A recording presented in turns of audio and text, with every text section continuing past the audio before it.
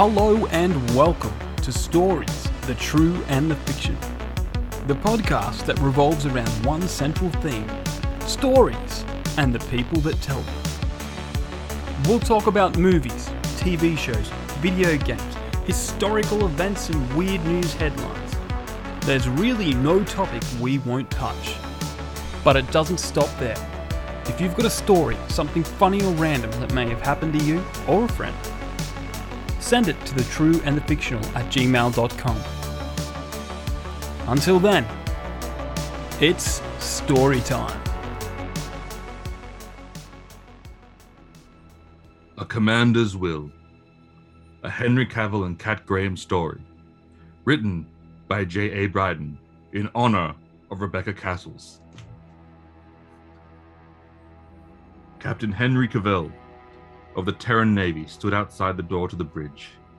He held his hand out to activate the door, but flinched. It was like every action he took was filled with nostalgia, much like those erotic holovids from Rebecca Castle that constantly reminded the audience of every significance of every single action. It was 15 years ago to this day that a young ensign stood at this door for his first shift, wide-eyed and full of passion. He remembered what the old sergeant had told him then. Passion pushes you forward. Experience holds you back. Knowledge is to know when to use the right tool at the right time. He waved his hand and heard the familiar ping sound as the door opened. He adjusted his uniform and stepped forward on his last shift, commanding the HMS Victoria, the first of the Victorian-class battlecruisers and one of the oldest ships still currently serving in the Terran Empire. "Captain on deck!"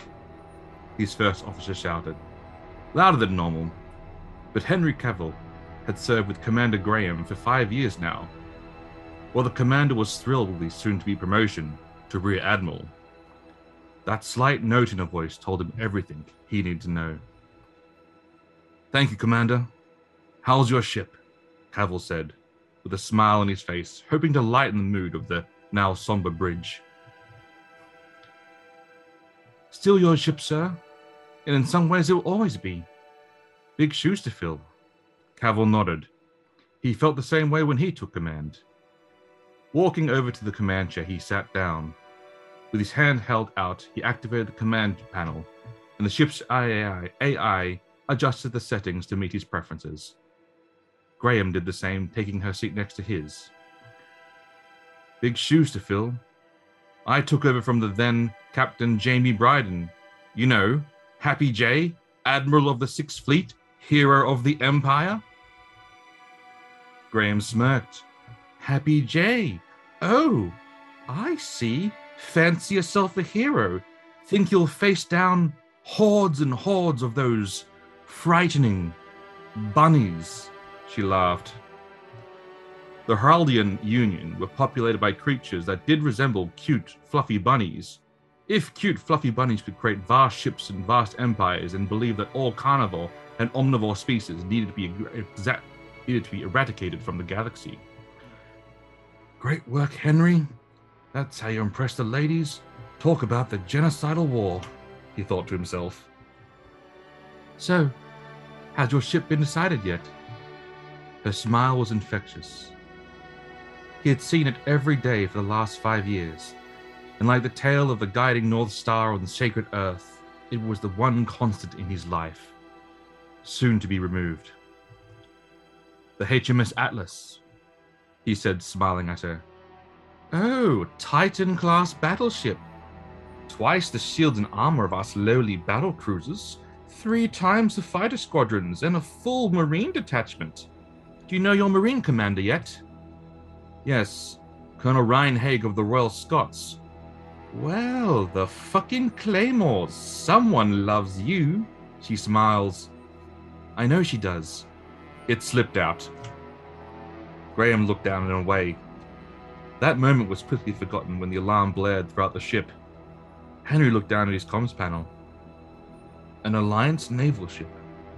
this close to the Empire's borders. Welcome, everyone, to the Stories, True and Fictional. I am one of your hosts, Chris Puck. Welcome I hope you enjoyed the extract of the wonderful work from our amazing author, J.A. Bryden. I'm, of course, joined with this legendary author, J.A. Bryden. How are you going, sir? I'm going fantastic. I'm surprised that I obviously must write in my sleep and then email you these stories. Yeah. Now, because I will claim credit to that, though. I do remember a few little tweaks. Few little tweaks. Because it's first draft. It's almost like someone spat it out in an hour whilst thinking of an introduction. Because the thing that throws me off is because you use, basically my nickname. And if I was in any sort of, military position, I wouldn't get away with that, It would be my legal name. That is a valid point. But you say, because I remember you saying that, you had this idea, for an epic audio drama that's available on the podcast. And I said, let me read an extract out there. And you said, what? Here's my first draft of the opening scene, and if we get some likes, subscribes, and comments, and some people wanting it, and then they could write to us, then we'll continue on. And I said, look, I'm happy to read out your good works on that. So, what happens next, J.A. Bryden? Well, I don't know, because I'm pretty sure, I'm 100% sure that this I probably send you this stuff. The nighttime version of me, like Rick and Morty, Night Jamie. Let me just say, Night Jamie has some tremendous concepts and ideas about this exciting sci-fi world with different alien species, the human empire, but then there's also a splinter group, the Human Alliance, who are very much more the political, who love democracy and they love big government. That those kind of humans. They're also all mutated rats. That's a great idea, and that this is something again. This is Night Jamie speaking now. So basically, Splinter from the Ninja Turtles is just he's a race. Yep, a race of spacefaring warriors, and of course with the lead actors, obviously with Kat Graham and Henry Cavill as lead. Oh. Speaking of lead actors, we are of course joined by the man who was once an ordinary science school teacher. Until one day, a radioactive potato bit him. He knew that with great power come tasty responsibilities. With the ability to shoot fries from his hands, he became the man known as Potato Fries Man. How are you going, Ryan D. Haig? Oh, look, thank you for outing my superhero identity. No, this is a good thing, Ryan, because apparently there's a potato shortage in Australia, so you'll be rich. And if you have a look out my front door now, from already hear them pulling up, the Channel 7, Channel 9, Channel 10, they're just going to want me to get hooked up to a machine where I'm constantly producing potato fries for the rest of my life. So I'd like to say thank you. Now, I want to ask about your powers. Do you control the potatoes, or is it just that or are you more like a bat, or is it half Batman, half Spider-Man kind of power, kind of on potato control? Or are you like Peter? Are you like Peter Petrelli from Heroes? So just gets all the powers, got all the potatoes, and it's just eventually just going to explode potato. Yeah, look, I don't control the potato powers. The potato powers control me. It's something that, happens when I'm in great danger. I just start shooting, potato chips and potato crisps from my hand. Are you constantly being followed by Russians? And Not Irish? At the moment, but clearly, as I said, I can hear them. I can hear some vehicles pulling up outside my room. Luckily, I've got a VPN on, so hopefully they're just here to deliver something from Amazon. But they won't be able to locate my full address. And as you can see, my screen is blurred, so that makes complete logical sense. I mean, a good potato fry is worth its weight in gold. Well, at the moment, look, I've some of my offshoots when I've had bad dreams and I shoot the fries straight out of my hand. I put them up on eBay and I could pretty much retire tomorrow on what I've made from the last sale of the last 10 potato chips. Potato fries, I should say. Yeah, that makes complete logical sense. Yeah. And, the potato industry is doing well, Everyone needs potatoes. Is there really a potato shortage in Australia? Yeah, there is. Allegedly. I tried to... We do our food shopping via Woolies just to get it delivered. On the days that I work from home. And they had nothing, even from their distribution center at Bella Vista or wherever at Minchinbury, they had nothing available. No potato chips, no wedges, no jam. I think it's primarily frozen potatoes. Yeah, I think frozen you can potato still stuff, get yeah. the, it's just because we like to. But then you'd have to cut them like a peasant. Exactly. Oh yeah. This is we're not why. farmers. This is not why Potato Man rose to power, so people could cut their own potatoes like peasants. They wanted them prepared and battered, ready, like perfectly ready for the oven, as Exactly, you know, or the like a fish and chip air shop. fryer. Or the air. I keep people saying great things about air fryers. I've got one. I'm on my third one, and it's honestly. What do you mean third one? Do they run out or like what? Yeah, well, it depends. The first one we got was too small, so we just used it, and then ended up upgrading. The second one we had there was a few manufacturing problems, so we changed because that was a cheap Kmart one. Yep. So decided to pay a little bit more money and get a Sunbeam one, which has got 2 separate trays, so you can cook 2 things at 2 different times. And honestly, it does. We don't use like fried stuff, and we just go today. For dinner, we just welcome to the food podcast. I cooked some shish kebabs. You know, the flavored shish kebabs. You do that stuff. We've got trays in there, so it does it all. It's more healthy because you're not using oil. And for just $4.99, you can get it. Yeah, and if you send me $29.99 plus postage and handling, I'll send you a kebab. And let's remember, oil is bad. We made vegetable oil for cars and went, oh my God, look at the damage it's doing to our engines. You know what? Let's give it to people instead. Yeah, like we can't let them damage our beautiful engines. But people, oh yeah, no, that's fine. That's fine. Yeah. Well, isn't it the same with Coke? People like use Coke to, wash blood off the streets. Yeah. Yeah, like honestly, it's probably one of the best investments ever. I mean, if you get a good one and you shell out a couple of $100 for it, and you make sure you clean it. That's the big thing. A lot of people out there, they just buy them and then let them. Well, don't bother cleaning it, and then we'll just throw it out and buy another one. But if you actually look after it, much like anything, a healthy alternative. Good maintenance of your equipment is very, very important. Speaking of good maintenance of our equipment, we are of course sponsored by Rebecca Castles of the Rising Dawn series, available now on Amazon and Kindle, which is basically the same thing. I do understand that. Now, Jamie, are we still sponsored by Rebecca Castles from Facebook on last episode? I've noticed we've still had downloads from the UK, where she's from. She hasn't said anything. She's in a good mood this week because she went to an award thing, and then she's obviously been blessed with being pregnant with another child. So maybe she hasn't had time to listen yet. So Rebecca Castles. I can still accurately say right now we are still sponsored by Rebecca Castles of the Rising Dawn series.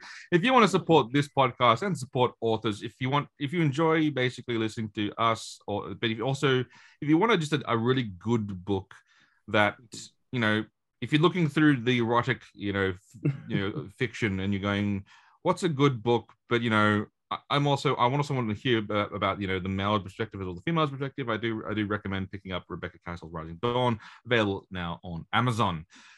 Mm-hmm. Now, basically, if you want to describe it, it's like Teen Wolf with a hell of a lot more getting it on.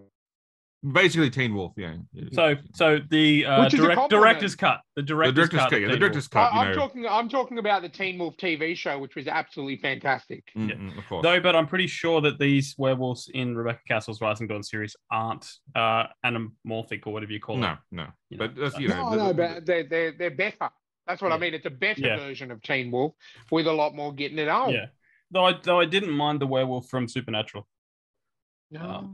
That was pretty cool. I can't remember who was in it. But, well, clearly it was between seasons 1 and 5. But yeah, definitely, because I think it was like a season 4 or 5 episode. But yeah. All right, Jamie. Speaking of pointless and antidotal things, what have you been watching in this week in pop culture? I've been doing 3 things. Masturbating. Obviously. Wow. You brought that up again. Before. Obviously. And then masturbating. How does that refer to pop culture? He was masturbating over pop culture. Yeah, exactly. Masturbating over pop culture. Yep. Literally over it in front of I, your lo- DVDs, I you love know? the way you're trying to force this into something that fits. But Speaking of No. forcing things into something that fits. No. I don't even need to finish that joke to be like that joke delivers itself. That's And in your why, dirty minds, fill in the blanks.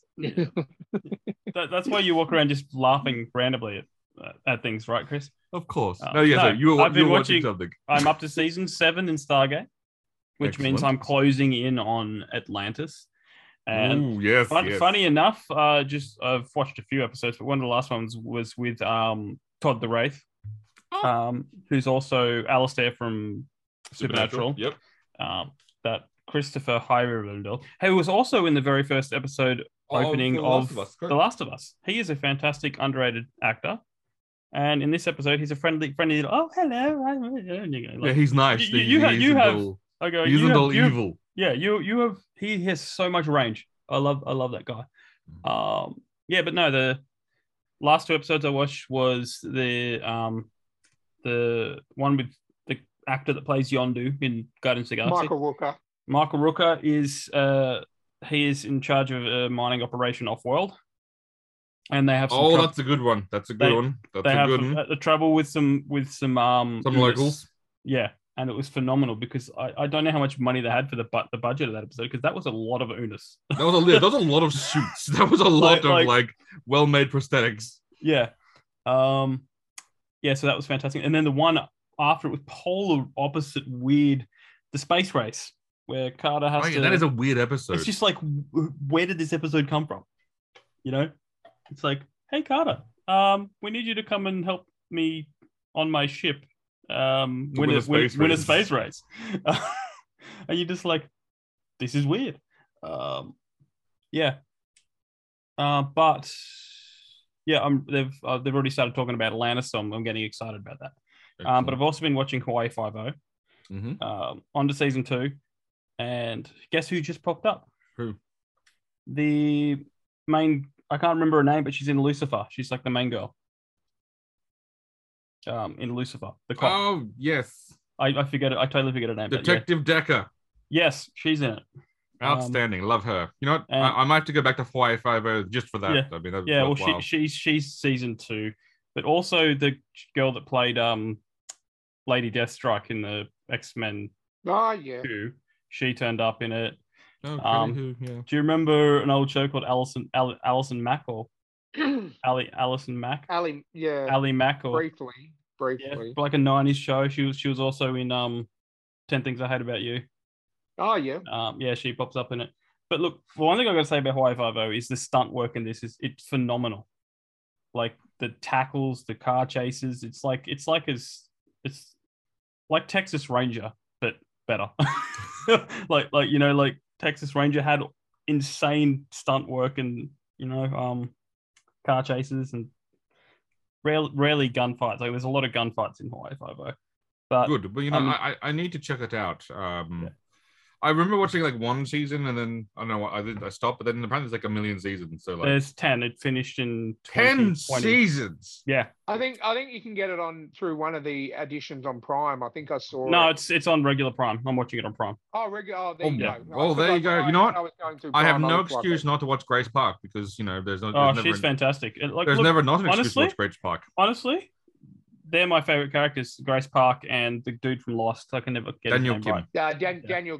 Daniel Kim. He's fantastic. And then all these people from Lost are turning up, like the wheelchair dude. Are you saying that Hawaii Five-0 has solved Lost, and that everyone's just turning up? No, it's just like the timeline is like, well, they're still on the island filming Lost. Do you want to come on this show? You want to come over for a few episodes of Hawaii Five-0? To be honest, the guy you're talking about, Howard, someone. He's a really great actor. He's been popping up on a lot of. Yeah, well, he's in Resident Alien as well. The only Howard that matters is Howard the Duck when he got on with Leah Thompson in that film. I think his name's he's got a French last name, but he was in a horror series I watched recently, which was amazing. So but the another thing I've been doing is I've been playing a lot of. I'm addicted to FIFA. I've never been this addicted because I went to manager mode because Chris is like, go manager mode. It's better. Yeah, manager mode's way better. It is better. And then I realized, like, I go to create new manager, and it's like create team, and I'm like, what? Oh my god! Now it's not as good as I think it was FIFA 2000 where you could make all your individual characters and players. And then like level 100. No, you can't cheat. Like, yes, you can't cheat. I know, right? Crazy. So I can make the team. I can name the team. I can make the logo, but they give you players essentially. Yeah. But then you can you can rename the players. So I've got a player called Tilk Chulak. Oh, nice. I did name the team Stargate United. Yes. And I intentionally made us a 1-star team, and we're starting at I think the bottom league. So like League 2 or whatever. Oh, you're going the Wrexham path to glory. And I'm working out, and I'm undefeated like 30 games in a row, but because Tilk is a really good striker. I'm just saying. Indeed. Who knew? Indeed. Who knew? Indeed. And at first I was like, I'll make the manager Daniel Jackson. I was like, oh yeah, mate. And then I went, no, he has to be Hammond. Hammond of Texas. And he looks like a young Hammond. I'm like, oh yes. That's perfect. That is. But Stargate United is about to be promoted to League One. Oh shit. Okay. So I did spend way too much money. Probably like the Stargate program. I overspent my budget by a lot, but they're happy because I've won all these games. It's as long as you can win, it's fine. Yeah, and I'll be right. I've been approached. I've sold a goalkeeper for like $3 million or something. Yeah. Chris, I brought out of the youth program, and I built him up. And then someone was like, "I want that player," and I went, "Well, I have 3 goalkeepers, so you may buy him." Hey, you got to go where the money is sometimes. Fantastic. But the last thing I've been doing is I've been doing a lot of research for a book that I'm working on. Not the space one we just read the excerpt from? No. It's a follow-up to the letters from the Emu War. So I've been learning a lot about the bombing of Darwin. Don't give away too much yet, Jamie. No, I'm just saying I've been learning a lot about the bombing of Darwin. And it is hilarious how unprepared we were. We had time to prepare. We didn't prepare, and quite literally, imagine it's like the opening of do you remember a game called Dragon's Dogma, Chris? I do. Do you remember how that opening started? Not well for that town. That was basically Darwin. So you've got these insane, like super, really good, fly Japanese bombers. Like they're top of the line. They know what they're doing. They flew in flying Vs when they bombed. And then you got all these people on the ground that are beginner pilots. It's like everyone's a beginner. And, all the pros left about 20 minutes before the bombing started. Yep. Best to get out. Best to get out while you can. But the thing that impressed me, the one little bit of trivia I'll tell you. Do you remember the gun they used to try and kill 20,000 emus, Chris? Yes, the one where they failed miserably, yes. Yeah, the Lewis gun. Lewis gun, yes. The Lewis machine gun. Some dude, I forget his name, took down a Japanese plane with one of those guns. So let me get this straight. Can't kill an emu with a Lewis machine gun. Yeah. They could take down a zero. Okay, makes sense. Yeah, I think it was just one of those moments that was like, to me, it's like it felt like the opening of the hero's journey, though, although everyone died. Painful death. So the Alamo, basically, it's the Alamo again. Yeah, fantastic. Yeah. But look, I've read up until, because there was two strikes, so I've read up until the where they get to breathe. But look, it's interesting. Very interesting. But that's all I've been doing. Outstanding. Ryan, what about you, sir? Look, for me, in terms of watching, has been a double-edged sword this week, unfortunately. I have had some fantastic experiences, but also, unfortunately, and I hate to bring the mood down a little bit, but one of my favorite independent wrestlers passed away this week in a car accident, was hit by a drunk driver. His name was Jermaine Pugh, aka Jay Briscoe, one half of the Ring of Honor Tag Team Champions. So There's been a few really good tributes. I've just been watching a fair bit of old Ring of Honor, which I had access to from his. He was only 38, unfortunately, and two of his daughters Wow. were involved in that car accident as well. And they've made it through, so they're okay. That's good, But at least. yeah, so I've been just trying to show my support and just watching some of his old matches and stuff like that. But yeah, no, the good things. I'll start with a couple of other things before I move into the main thing I've been watching this week. So I watched. I finally got a chance to thanks to HBO Max streaming, aka me being able to get it for free. Watch the new horror movie Megan that has come out, which is about I've heard good things about yeah. The So robot. basically, it's a movie where a young girl she driving with her parents and unfortunately accident her parents pass away, so she goes to live with her auntie, who is a engineer for a toy company. Now, there's a little bit of good old Ronnie Cheng's in this as well, which was nice to see. Nice A to see familiar Ronnie face. He Cheng. played Yes. he's so good. He played the annoying boss who was just wanting things done and as under cost as possible, and doing all cutting corners. And Of course. but basically her auntie works for that. She's been working on an android, and because her niece has gone through a tragedy, she sets up an interactive android called Megan. I can't remember, it's an acronym, but I just can't remember what it stands for. But yeah, and it's obviously an AI, so it adapts to to the girl's behavior, and it's bonded to that girl. So like with any Bluetooth, you pair. Mhm. And then the creator accidentally gives her access to the internet. So which Age is, of Ultron. Oh, yeah, because shit. the little girl starts talking to the doll Megan about her parents' death, and the Megan wants to know more about death. In order to with the right headspace, trying to get help for her niece, she grants Megan access to the World Wide Web, who then decides to learn all about death, and horror ensues. So basically, yeah. it's Age of Ultron crossed with that episode of The Simpsons with the Krusty doll that comes to life. But there's no good and evil switch on Megan, unfortunately. Of course not. But yeah, so she basically ends up wiping out anyone who poses a threat to the girl. So she's so she's a protector. No, Yeah, but but with she those does it- movies, the robots take things too literally in terms of what a threat is. It's one of those very Well, but once she actually realizes, hey, I can get away with this, she then in turn pretty much murders everyone on the project, so she can become free, and her and the little girl can go off and have a lovely life together. But look, it was a solid film. I enjoyed it. I watched it days off sick this week, unfortunately, so it was good. It was a good watch. Definitely, I'd give it a solid 8 out of 10. It was a good, really, really good watch.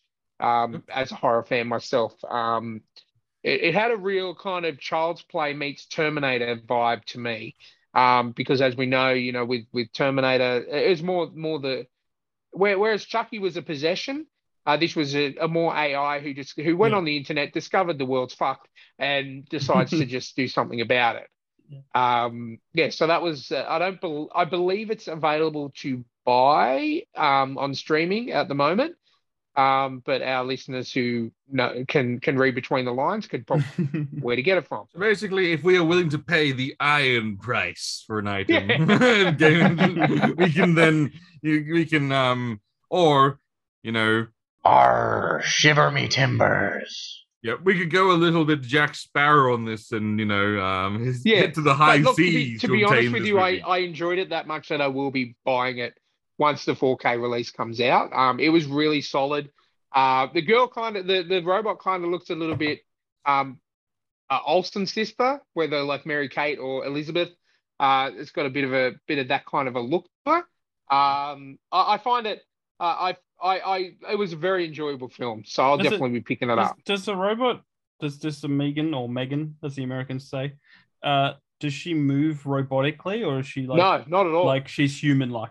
Yeah, since the very I would say Vision level, from the Avengers, there's no robotic. Once it's perfected. All right. She and Chris, a lot of it's done with 3D printing. in terms of her, her skin, her body, and underneath to hide all the electronic. Wait. So Chris, are the little Stargate miniatures going to come to life if I'm not careful? Because you like to 3D Well, print. we've got to have the technology, which I'm sure is out there, to create the AI first. Hey, we don't really know what Chris does for a living. He's a Barney Stinson of the group. We know he works for a large company.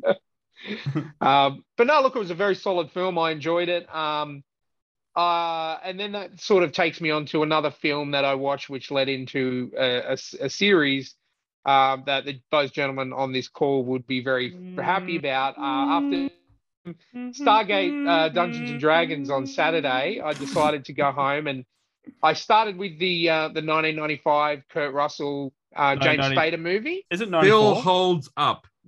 Oh, it's IMDb says 95, and it definitely does hold up. And I'm glad I watched it because of the the characters that follow over, like Kowalski. It is literally a direct sequel. Yeah, the series is a direct sequel to that movie, so it's kind of important that you actually watch it. Yeah. And I was Steph, my housemate, who loves Stargate. I was literally asking. She had to kept saying, "Just watch the first. Just wait," because I'm like, are they going to get Daniel Jackson back? Like, he's on the planet now. He's clearly hooking up with this chick. And what's going on? Like, and then obviously watching then we moved on to the series, starting with the two-part first episode. That good 90s shows, how they love to do the movie length finales and openers. Yeah.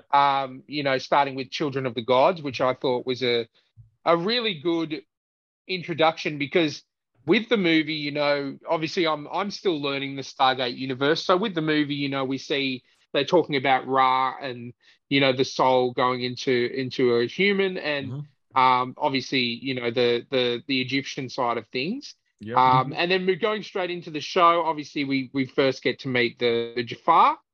We had this conversation. The typical 90s TV show, quite gratuitous in certain scenes.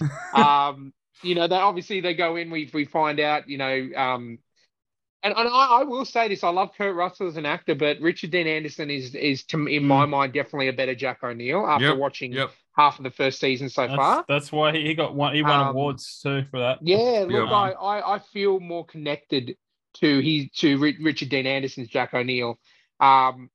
As much as I would love to have James Spader on board for 10 seasons, I don't think that was a possibility. But Michael Shanks again it's pretty Michael much he's a really good Daniel Jackson as well.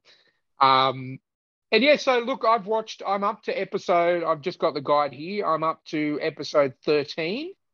Episode 12, which is where we find out a bit about Teal'c's family and all that kind of thing. You're in for a treat. Yeah, so the last episode I watched was called The Torment of Tantalus, where they went back with the lady who was responsible with all the Stargate technology and partner, and they got stuck in the castle, which the gentleman there referred to it as Tantalus. The storms of Tantalus are coming, which I enjoyed that, because it was an episode where the SG-1 team had to think on their feet, because they get there and they're assuming that the gate portal.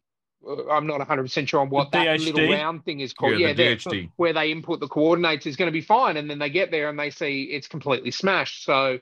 While Daniel Jackson is orgasming all over the knowledge room, all over the science, you've got what's the lady's name? Sam Carter. Yeah, you've got Sam Carter working with Teal'c to try and get the gate working a different way, like trying to bypass the power from the gate, and I thought that was quite interesting how they did all that, and But there was only one episode so far that I didn't like, which was the episode called Brief Candle, with the whole aging and all the pregnant. I don't know what it was. I just found that it wasn't a great episode in my mind. But I mean, that's out of 12 episodes that I've only disliked one. But I must say there was one episode that it really, really affected me, and I think it should have won an award for that episode, and that was the episode Cold Lazarus, where we have to see Jack O'Neill dealing with the death of his son. You find out exactly what happened. The crystal. Yeah. And look, I think, in seeing that and in seeing how the crystal, when it manifests in Jack's, in his guise and went to his home, to his ex-wife or his whatever, then I don't know how the situation, but went to the house and he's reliving all these memories. And I just found myself, like, I was getting a bit emotional when he was facing, even though it wasn't really Jack, it was Jack dealing the loss of his son at his weapon. You know what I mean? Obviously, the story. His son finds his gun and shoots himself, it's something that I deal with guilt on a daily basis, but I couldn't imagine having to deal with that kind of guilt because they don't really touch on exactly what happened in the movie, so to speak. You just see, but then they go into it in this episode, and the fact that the crystal, whatever you will call them, they weren't doing anything wrong. And you see that with Jack O'Neill when the crystal Jack O'Neill is having that power surge and he needs to get back to the Stargate.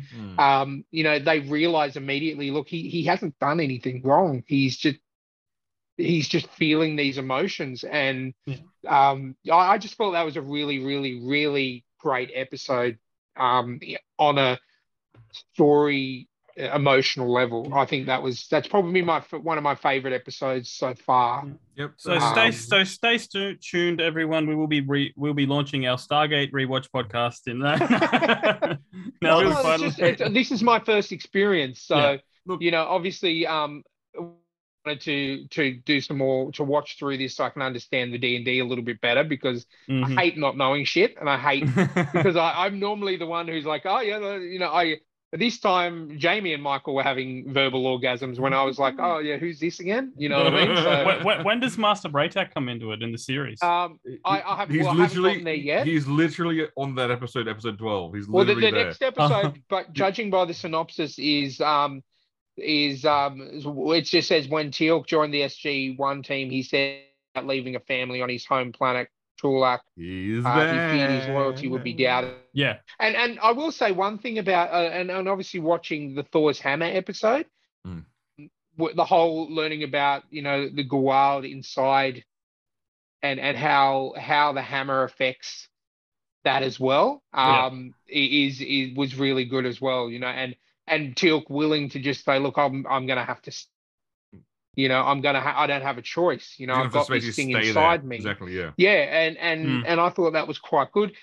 Also just in a couple of the other episodes, there was Mongolians get a bit of a representation early on, I think in episode 4, where they go to a planet and it was great to see Shang Tsung getting some work outside of Mortal Kombat. Exactly. Opposing Warlord. I looked at it and I heard Steph humming something and I'm like, geez, that sounds like Mortal Kombat. And then he shows up and I'm like, there you go, Mr. Shang Tsung. Yeah. Getting a bit of work. He's in Hawaii 5-0 as well. And wasn't he in The Phantom? Oh, look, he'd been around that time period between the 90s and the early 2000s. I think he was in a lot. That was the 90s. That was probably all the Asian actors they could find in literally that was like all of them. There were a few familiar faces. I'm like, that was literally, they went like, where are the 10 of them? I don't know. Here are they. Let's get all 10. I don't know why they could go to Jackie Chan and hire his stunt crew. Because all the thugs in every Jackie Chan movie are played by the same guys. But also, even the episode with the fairies, there was a little bit of a couple. Exactly. So they, I really enjoyed that episode, and obviously that called back to the season premiere with the Goa'uld, and I always forget the lead Goa'uld, the Golden Goa'uld's name. Apophis. Yes, that's right, because obviously Teal'c is just. I thought also the way that they did it in the premiere with Teal'c, you could see him turning throughout the whole premiere. Like he's a master of an eyebrow aside from Dwayne The Rock Johnson. But it's up there on that level. 50. I've counted 50 in 11 episodes. So he might have more. See a lot more. Don't you worry about that. But yeah, like you could see, I'm just sitting. It's hard because I knew. And I'm just sitting there thinking, what are you doing? Just do it. Just do it. And the fact also when they brought him back for interrogation, how he just understood, I know that this is what needs to happen for me to gain your trust. Because he wanted to work with O'Neill, and O'Neill had that bond with him. And you could see that when O'Neill went and visited him when he was in, Teal'c asked that question, am I in a prison? And Jack just says, yes. He has that bond with Teal'c where he's not going to lie to him. He's just going to, and he explains to him, look, if you cooperate and just tell them what they need to know, we can then move on. And I thought that was quite good. And I was really shocked with the Kowalski being infected by the Goa'uld. I wasn't seeing that coming. And also, how I really liked how it got you while he's like, when he said to Hammond, and he's like, you either bring me back without it or you don't bring me back at all. And I thought that's a soldier. That's it, because he knows what it could do. And you see what it was doing all over that episode, with him coming in and out and attacking the SG-1 team. The only other episode I can think of was, and I think I messaged with you guys, with where they got all hormonal and Neanderthal, and Carter pretty much tried to rape every man in the SG-1 team. I thought, you go, girl, get something back. What I'm saying? Get some. The broker divide. And look, I think even Richard Dean Anderson is acting. Then he shows a true leader in Jack O'Neill when he's like, they think they found a cure. Like in his moment of sedation, he's like, use it on me. Yep. He's like, use me, test it on me. And I'm like, that's the leader. Then we get one of the greatest lines from Teal'c, where he's like, O'Neill's cured, and he's like, knocks on the door. He's like, Lucy, I'm back. And he's like, I'm not familiar. Come on, with open that. it. He's like, I don't believe your world. You referred to me as Lucy. But no, look, I'm in. Like, I'm loving it. I'm trying to watch at least 2 to 3 episodes a day when permitted. Oh wow. Yeah. Obviously, working from home, being sick and working from home Thursdays is the easiest for me to do it. I think you should watch every single episode. But if some episodes tickle your fancy, you can do basically what I like to call the canon watch through, where you basically skip every single filler episode and just stick to the major storylines. But then you miss some solid fillers. But then clearly you don't know me, because I can't do that. I cannot. It is not in my DNA. And you know what? I will say one thing, and I know this is not great for the listeners because they weren't there, but I've just, in watching this, in not watching Stargate at all before our campaign, how much I modeled my character on Daniel Jackson without even knowing who Daniel Jackson was. No, you're watching this, I'm like, holy shit. You're a Daniel Jackson-esque. Yeah. It's beautiful. It's like some of the moments you had, I was like going, mwah, that's just... I literally, from a movie that I watched once 10 years ago, I had no, like I said to Chris, and I said, I haven't watched any. And he's like, don't watch any yet, because I want someone to come into it. Yep, completely blind. And it's great. And look, honestly, it got me to watch it. And as I said, we're watching a couple episodes a day minimum. Yeah. Really enjoying it. And I know I've got a lot more things to come, and I'm looking forward to it. So I finally can say the words that I do enjoy Stargate, and now I understand why you guys hum the theme all the time while we're playing, because it literally plays for 90% of the TV show while it's on. As Steph said, they've got 4 songs that they use throughout the whole season on repeat, but as in the first 11 episodes is in different tempos and different speeds, and yes, so I understand. And how does the episode end? So yes, I'm enjoying Stargate. As I said, look, look, I would be watching more if the landscapes didn't look exactly the same every time they go through the Stargate. I think I'd be able to watch like 5 or 6 a day.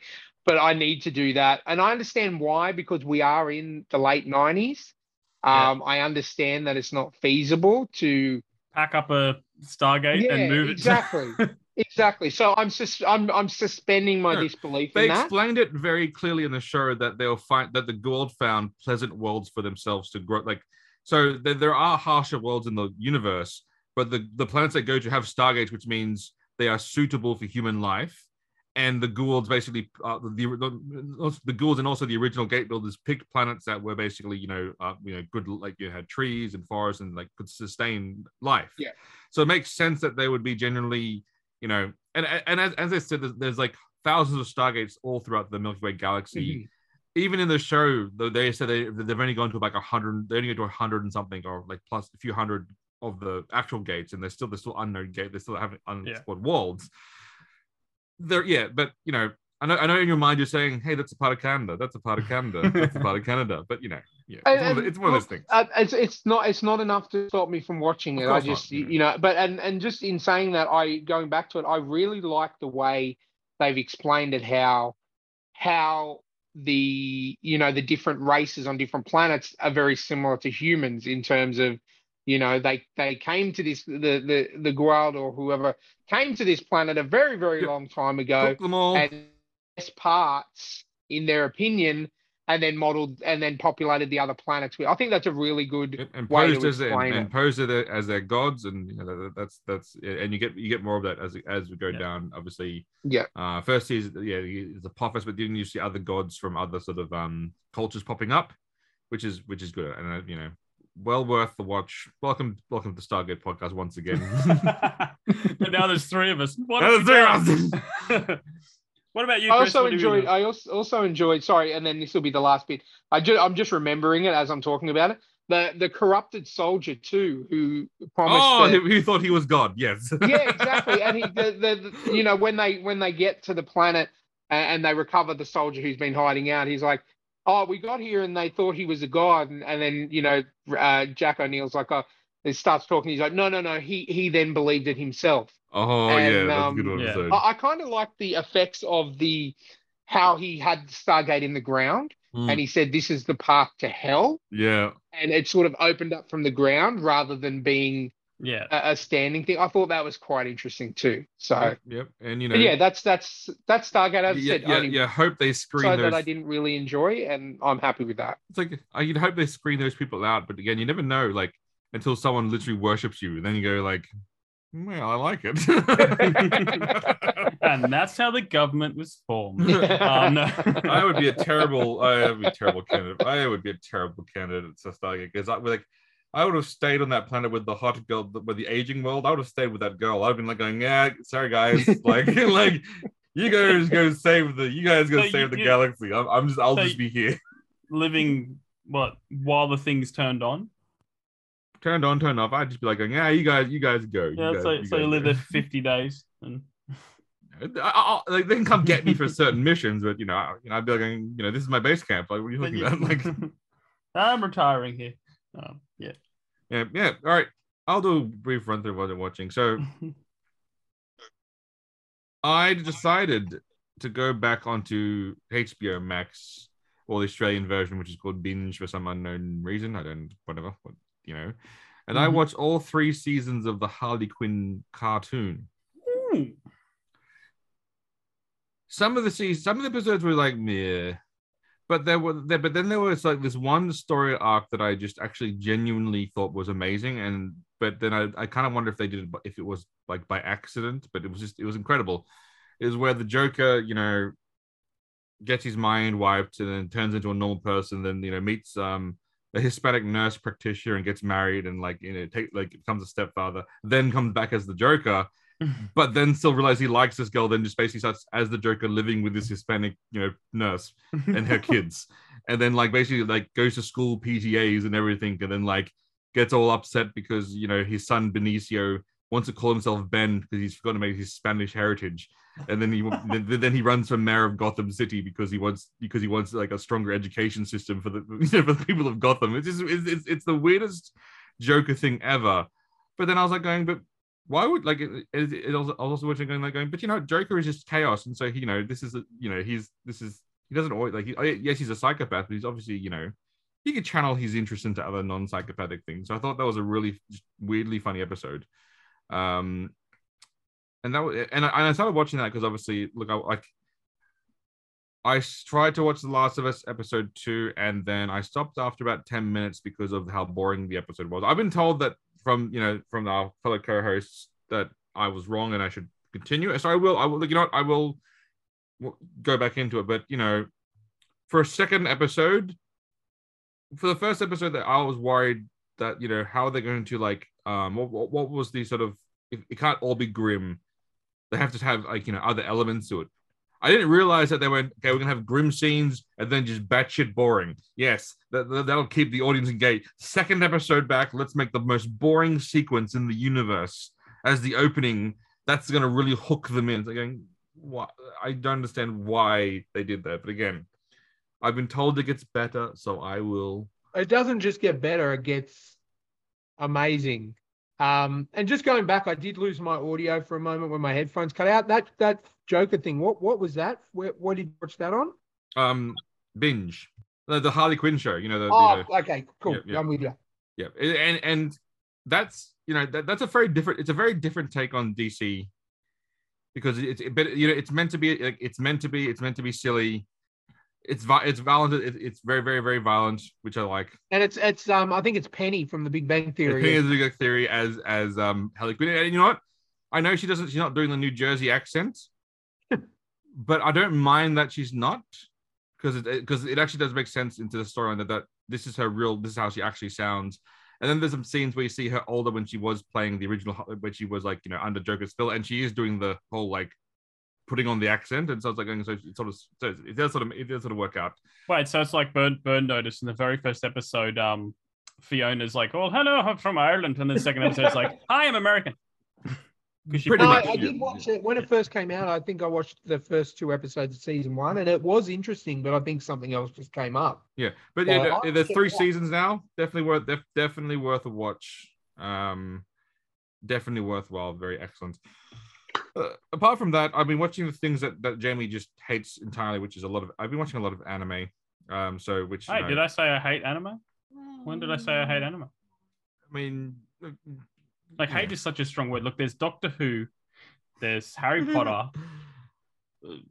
Anime's kind of not on the radar. I'm not like, I can't believe it. I don't know, but I, as I said before, off the podcast many times, probably not so much on the podcast.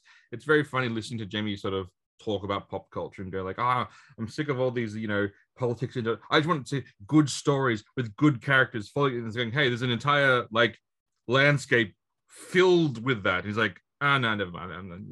No, it's not my thing. I've watched it. I'll assign you some homework. Watch the first 750 episodes of Naruto, and then we'll have a discussion. No. I'm going to say, go on my journey. I'm currently going through. I'm trying to finish One Piece. There's 1,300 episodes of One Piece. I'm up to 600 now. Nice. Yes. Did you see that they've done a game on PlayStation? Yeah.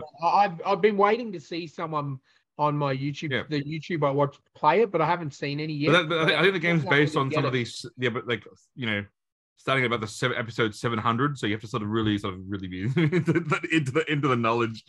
But there's a Netflix anime that was on Netflix that I'm watching at the moment, which is Record of Ragnarok. Season 2 just came out. One of my favorite mangas and also animes is it's because the gods have decided that they all the god pantheons are really all they're all together. So Egyptian and Norse, Indian, Japanese, and then obviously Odin being Odin's there as well, but also Zeus. Zeus is the primary god because they don't want to offend the Christians, so they say the main god's Zeus because and he's the one that created the Garden of Eden because they didn't for offense because people get touchy about that sort of stuff. That's historically accurate, isn't it? Of course it is, but they would have done it historically accurate. But even the Japanese know that Christians get a little touchy about that sort of stuff because the whole thing is about fighting the gods. And so basically, the gods decide they take a vote and they want to wipe out humanity because they realize that humanity is spoilt, stupid, and it was a waste of time. Then the Valkyries decide that they're going to call on the Ragnarok tournament, where they get to pick. I think it's they get the gods pick a number of fighters.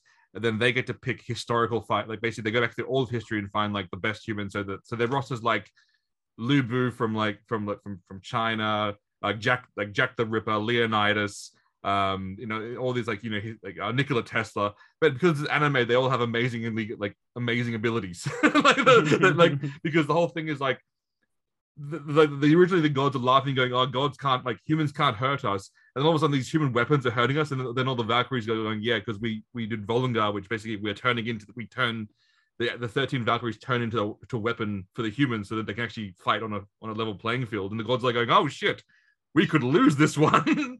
And it's just that if you love battle anime, it's 4 episodes is one battle. And speaking of that, I love battle anime. Demon Slayer being the greatest one, where it's going, there's 13 episodes. There's 6 that's like a setup, and then there's the rest of them 6 episodes more of the entire battle playing out. And then I realized, and there's so much storytelling in that battle. Then I realized, why haven't Star Wars taken this? That Star Wars are trying to do television right now, and you're not telling me you couldn't do a Jedi story where, sure, you have a couple of episodes of story, then watching a rich and emotional Jedi versus Sith battle over 3 or 4 episodes where we have to cut short, the fight sequences. I'm going, come on, Star Wars. There are 1,300 One Piece episodes. There are 700 Naruto episodes. There's like 700 Dragon Ball Z episodes. There is now 500 Bleach episodes. Demon Slayer, a battle anime, is one of the most popular merchandising franchises at the moment, across all pop culture. People like watching battle anime. Let's bring that into Star Wars. I think that'll be actually quite why? good. Because you want a 700 episode series or something. Well, yeah, obviously I do. Of Luke's Academy. Yeah. Yes, of course I would want fucking 700 episodes of Luke's Academy.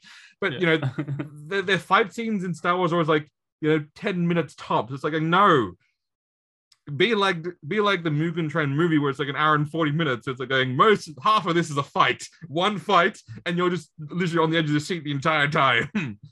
So which of the anime streaming services was that show on, Chris? Is it Crunchyroll or Anime Lab? A Record of Ragnarok. Yeah. Oh, that's actually on Netflix because it's it's on Netflix. Oh, yeah, awesome. I just had my phone up with both apps ready to install to watch it, and now I don't have to worry because I already have Netflix. But no, because there's 2 seasons now. So there's the first. So season 1 just passed. They've done the thing I hate the most about Netflix. I want to punch them, where they go, the first part of season 2, which is 10 episodes, and so there's a 10 episodes part 2 coming, and that's got some of the fights I'm really looking forward to seeing. But so basically of the seasons right now, of the 2 seasons I have right now, that's 4 fights. Mm-hmm. So 20 episodes over 4 fights.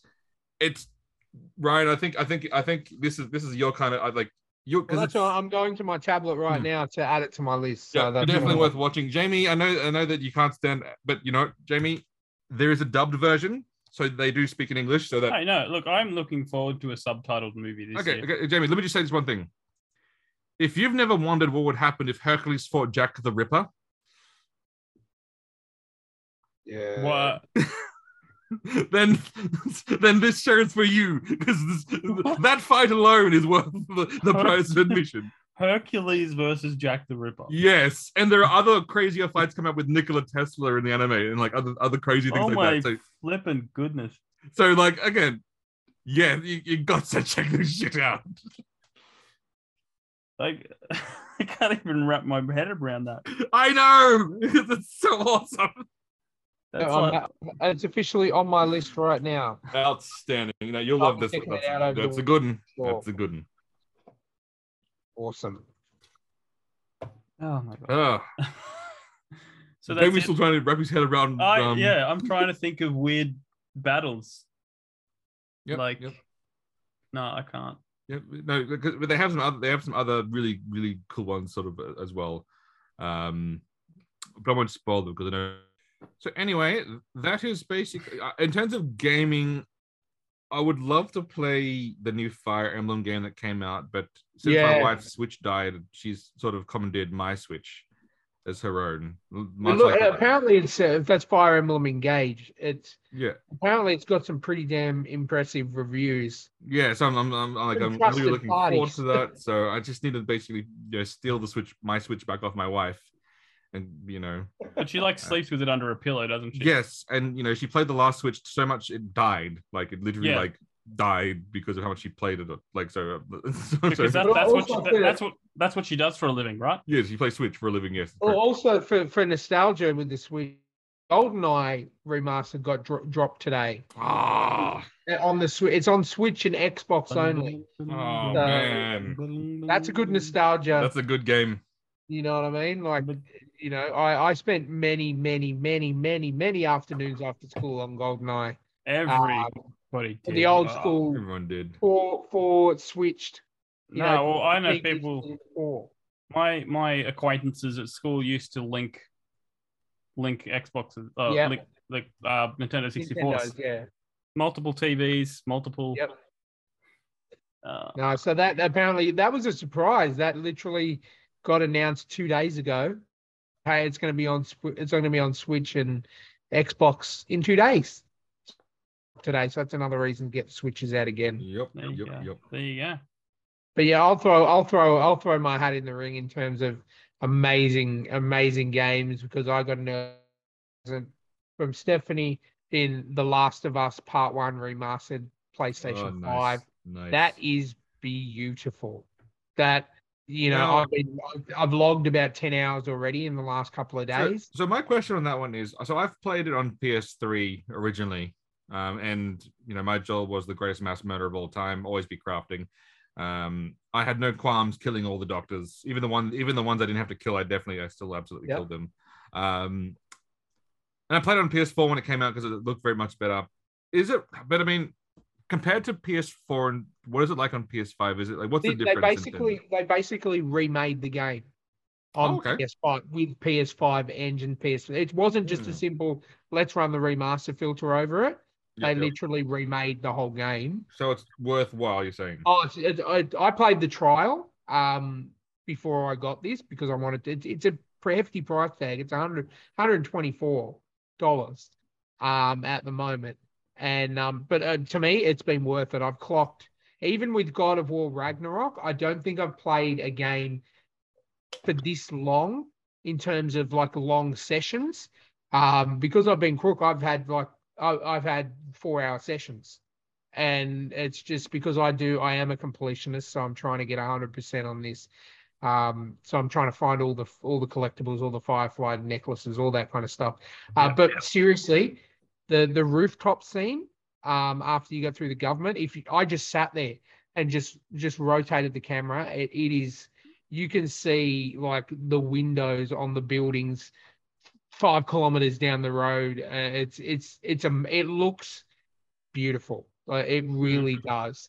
And I'm enjoying it. Like I played it on, as same as you, Chris. I played it on the PS3. Then I got the PS4 remaster, which was that was just a remaster. That was a simple, let's just wipe the remaster filter over it. It still looked like I still enjoyed playing it. Well, this includes all the DLC as well. They've redone that as well, like Left Behind and all that kind of thing. Yeah, they've redone all of that as well. And it's definitely worth the money. Like, I mean, I didn't pay for it as a birthday present, but still, if I came my next payday, I was going to be buying it.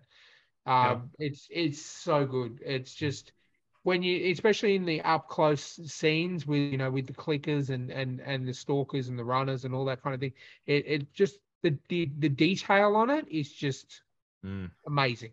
It was well worth it, and I'm getting so much enjoyment out of this. And are you taking the Jamie route of being a health pack fan, or are you taking the Chris route of basically more Molotovs equals more fun? No, I actually yesterday, I haven't today because of work, but yesterday I unlocked an achievement, which is a crafting achievement where I've been able to craft multiple versions of all of the items so far, and I've literally just halfway through Pittsburgh at the moment. So I do live by the motto, always be crafting. And I have to interject because Chris is completely wrong, and I'm going to defend my position because apparently when you have 1 or 2 health packs and the rest Molotov, that means you're all health packs. Chris is selecting to ignore half of my statement and saying it's fact. What are you, a Democrat, Chris? You work for the government? I'm getting every piece of scrap, so I always have full everything, not just health pack, You know, at the moment I've got everything. So I've got the space bomb, as per Chris's standard, you just have health packs. Therefore, that's all you do. I was just saying that, like, in that game, I think I did the least of health packs because I was just like going, if I'm gonna die, I'm gonna die. But you know, I need nail grenades and Molotovs more than and shivs. Oh, I need so many shivs. Yeah. Now, when the game gives you enough, like I was even in Bill's compound, you know, where obviously you get the bow and you learn how to make the nail bombs. Yeah, I love it. There was still enough material for me to have everything. I'm playing I'm not playing on hard. I'm playing on medium. But on the hardest setting. On the hardest setting, there's no point in having health packs because it's like one hit dead. Yeah. So on the hardest settings, you can just basically go shivs, Molotovs, nail grenades, and just the shivs are a must-have for the resource rooms because you know you could use one shiv and then go in the room and have enough to bring you back all the way up to 3 shivs again. Always be crafted. Always be crafted. But what I've found is there's more. I've found that there's more on medium. There's more scrap and materials than there is items that will give you health back, like you know the food and stuff. Yeah. So that's why I'll always have max of everything. And the only setting I haven't played it on is the one life setting. Like you die, it's over. Oh, permadeath. Yeah. There's no way I was putting that on. No, I don't think I don't. Because I'm getting pretty good at this, but I've still died at least 4 times. Yeah. Where I'm at the moment, and it's just plainly and simply because of you know sometimes the clickers they're one hit death. You know if you don't have a shiv, they get you and you're gone. You know what I mean? And there's I'm pretty sure I've died 4 times, so there's no way. Just on the Last of Us and just obviously the news and things where there's a million articles come out saying this is the greatest video game adaptation of all time, blah, blah, blah, blah. Someone made a comment that I thought was very interesting to say, and then I realized I'm going, holy fucking shit, you're right. The people saying like The Last of Us is the greatest of all time, then people said what? So Netflix's Castlevania, Arcane, and Cyberpunk don't count as great video game adaptations. I was going, you're right. Castlevania was the 4 seasons of absolute fucking amazing, like spot on, like perfect. Yeah, but that's I think it's they're talking live action. Yeah, you see, that's not like the reason why I think that's not a good distinction is because they've still taken the story of a video game and put it into episodes, which is the whole point. Yeah, but people don't think like that. They don't think cartoons. That doesn't count, and that's probably why, because an animated Last of Us would be pretty awesome. You know, it'd be great. It would be fantastic. You know, so again, Sonic the Hedgehog, they animated him very well. After people complained and redid it, but like I kind of get why cartoons would work better.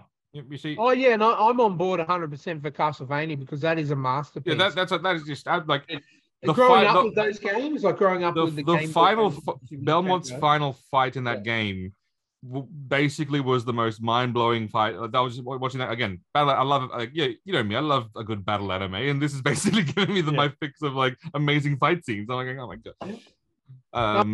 Castlevania. I haven't played. Like, what's Arcane? Which game is that based on? That's based on League. Like, honestly, that one is the most impressive because League of Legends story is weird, and it's basically this like it's a rush game, and so it's like how's there a story? But then they've turned it into this really amazing, a really amazing TV series. I've heard that show is fantastic. Fantastic. Because I don't play those kind of games. But even if you don't play those games, just the show itself is just fantastic. It's just like because if you like into the Spider-Man, that kind of like Spider-Verse like animation style. They've used that animation style to like they're very similar to that. Good. So. But another great. While we're talking anime, I started watching Vox Machina for the first time on. Oh, that's a great series. That's really good show. I'm up to season 2, and like there was an episode that just like they did the first 3, and then once the first 3 ended, I was like going, "You fucking assholes." So this would be a good one for you, Jay. It's based on the Critical Role podcast. Dungeons and Dragons. It's literally a Dungeons and Dragons anime. It's got two They've seasons taken, out at the moment. on Prime. yeah. So Critical had 2 series, and I hope they do the other one, which is Mighty Nine. So I hope we get, because that's the one I like better. I like the cast better for that Well, one. I'm glad they did it because I tried to sit through a Critical Role podcast and I cannot. It's so hard. heavy. Yeah. It's not funny.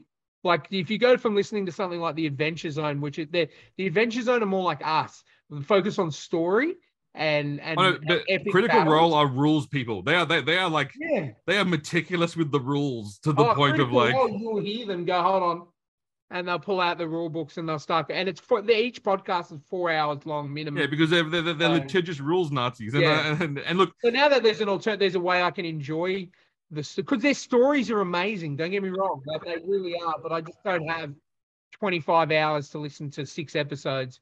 Now that I have Vox Machina and I started watching, I'm actually really enjoying it. I think it's a great series. And you know, I hope they get. I hope it's been successful enough that they will do some of the other ones that have done. So then you know, because Vox Machina was just one of their many campaigns. Yeah, Vox Machina, Mighty Nine, and there's another one that did. But those are the 2 ones that people know, but like they're the big ones. Because I think they did comics as well. They worked with Dark Horse for a little bit. I think there's a Vox Machina came out as a graphic novel. The Adventure Zone guys are doing graphic novels as well because some of them write for Marvel, which is fantastic. So their graphic novels are amazing. I just wish they'd adapt them into an anime. But yeah, if I honestly think if you ever wanted to get started, Jamie, Vox Machina it's just high fantasy. You know what I mean? Mm-hmm. He says. Okay. One day you got me into Stargate. If you can get me into Stargate, we can get you into anime. But the point again, Ryan, we've done the Jamie mistake where we've told him it's good. That's incorrect. We've been through this many a time. I put things on my list, I watch them, and then I go, hey, I started watching this, it's really good. And you go, told you. And this is how it goes. You know, like you tell me something's good, I get to it when I get to it. But the point is, I am focused. I watch Stargate. I'm watching 10 seasons of Stargate, 4 seasons of Atlantis. You haven't even finished Demon Slayer season 1 yet, so finish that at least. Did you end up watching Invincible? Yeah, I watched season 1 with you guys. Okay, cool. Because season 2 is finally coming out. Oh, I know. It's been like they dropped the teaser for it. It's supposed to be probably another couple of months, and then we're going to get season 2, which is weird because it's a 3-year gap. Yeah, well, Seth Rogen's busy, right? Yeah. But that was ruining my beloved Ninja Turtles. But what's really like that's actually very common, and it's not really common. It's really like that's why with a cartoon series you normally see them get renewed earlier than a normal TV series, is because that's how much time the animators need to actually get it to fucking go, like get it ready. That's why you'll see like in the anime world, you sometimes like unless it's like Naruto or something, you'll see sometimes a 2-year gap between things because it just takes them that long to sort of like animate it. You mean the voices, and then release it? They couldn't do the Samurai Pizza Cats thing, where how the Japanese version and the Western version is completely different.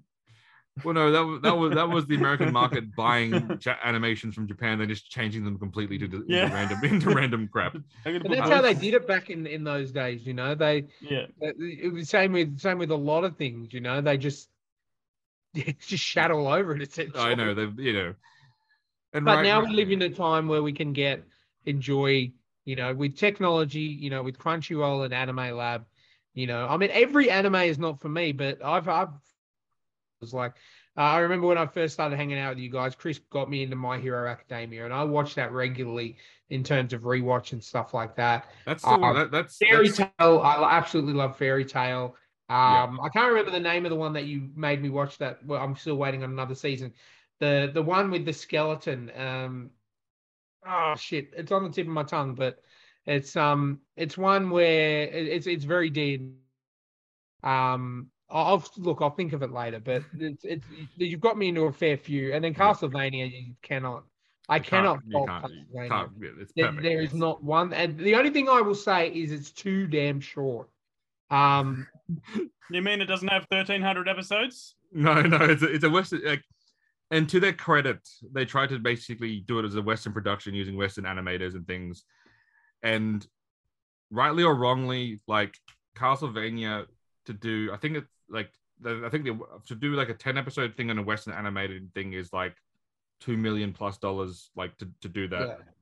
It's like $400,000 to do like 26 episodes in Japan. Like that's in terms of that's the cost difference in terms of like actual I guess the costs. problem with Castlevania is I started watching it when it came out, and having the episode count that it did. Yeah, like 6 episodes. You know what I'm saying? Like it's just, I'm trying to pull it up here, but It's like, yeah, it's like 6 episodes of the first season. It's like going, Yeah. whoa.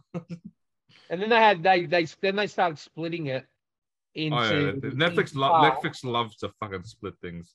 Yeah, so you got season 1 has 4 episodes, season 2 has 8, and so but yeah, imagine watching something that is perfection and getting to the end of the 4th episode and going, that's it. Yep.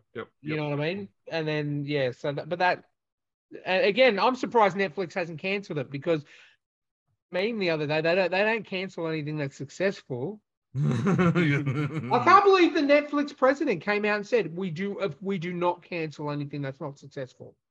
You cancel things all the time that are successful. That's kind of your business model. Make successful show, cancel it. Yeah, exactly. 100%. Unless by his definition, success means low ratings. Yeah. No one watching. Maybe like, and people cancel and people canceling their subscriptions in the hundreds of thousands. You know. Well, because for a while then Netflix went this weird thing where they're saying all that matters is getting new subscribers. Yeah, that's it. Yeah. But then someone pointed out, they're going, there's only a finite number of people in the world. You should be worrying about retaining the subscribers, not getting new ones.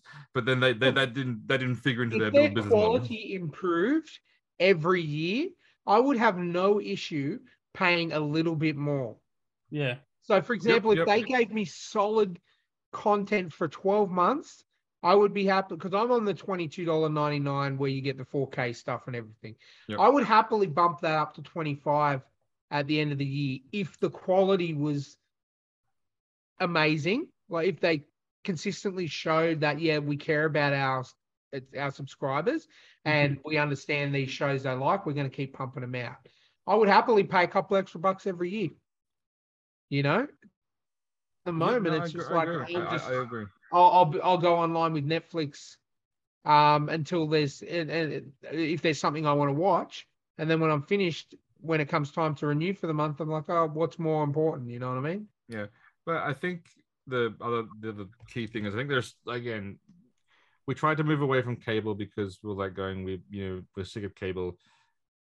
But now there are just too many fucking platforms, and then like like we're paying like small amounts to each individual one, which probably equals up to what cable used to anyway. But then that was so it's like, exactly. I agree 100%. What have we done? Like where are we going with this shit? It's like, well, for me personally, like I have to have Binge because the WWE network doesn't exist anymore. No, it's on Binge. Yeah, it's on. So everything's been moved over to Binge. However, I'm only paying $15 a month for Binge, and I get the pay-per-views for free.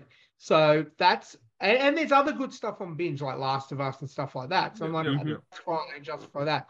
But then I've got Netflix. And then I have Stan because I like my Australian cinema, and Stan has pretty much anything Australian cinema, TV shows that you would ever possibly Stan's a weird one. But a lot of that stuff is hard to shiver me timbers. Sorry, hard to acquire. Hard to acquire at JB Hi-Fi because it's some of it's so old, or they just don't support, like JB Hi-Fi / shiver me timbers does not support. They don't have as much Australian stuff up there as they do. So therefore, I have Stan because there's another $25.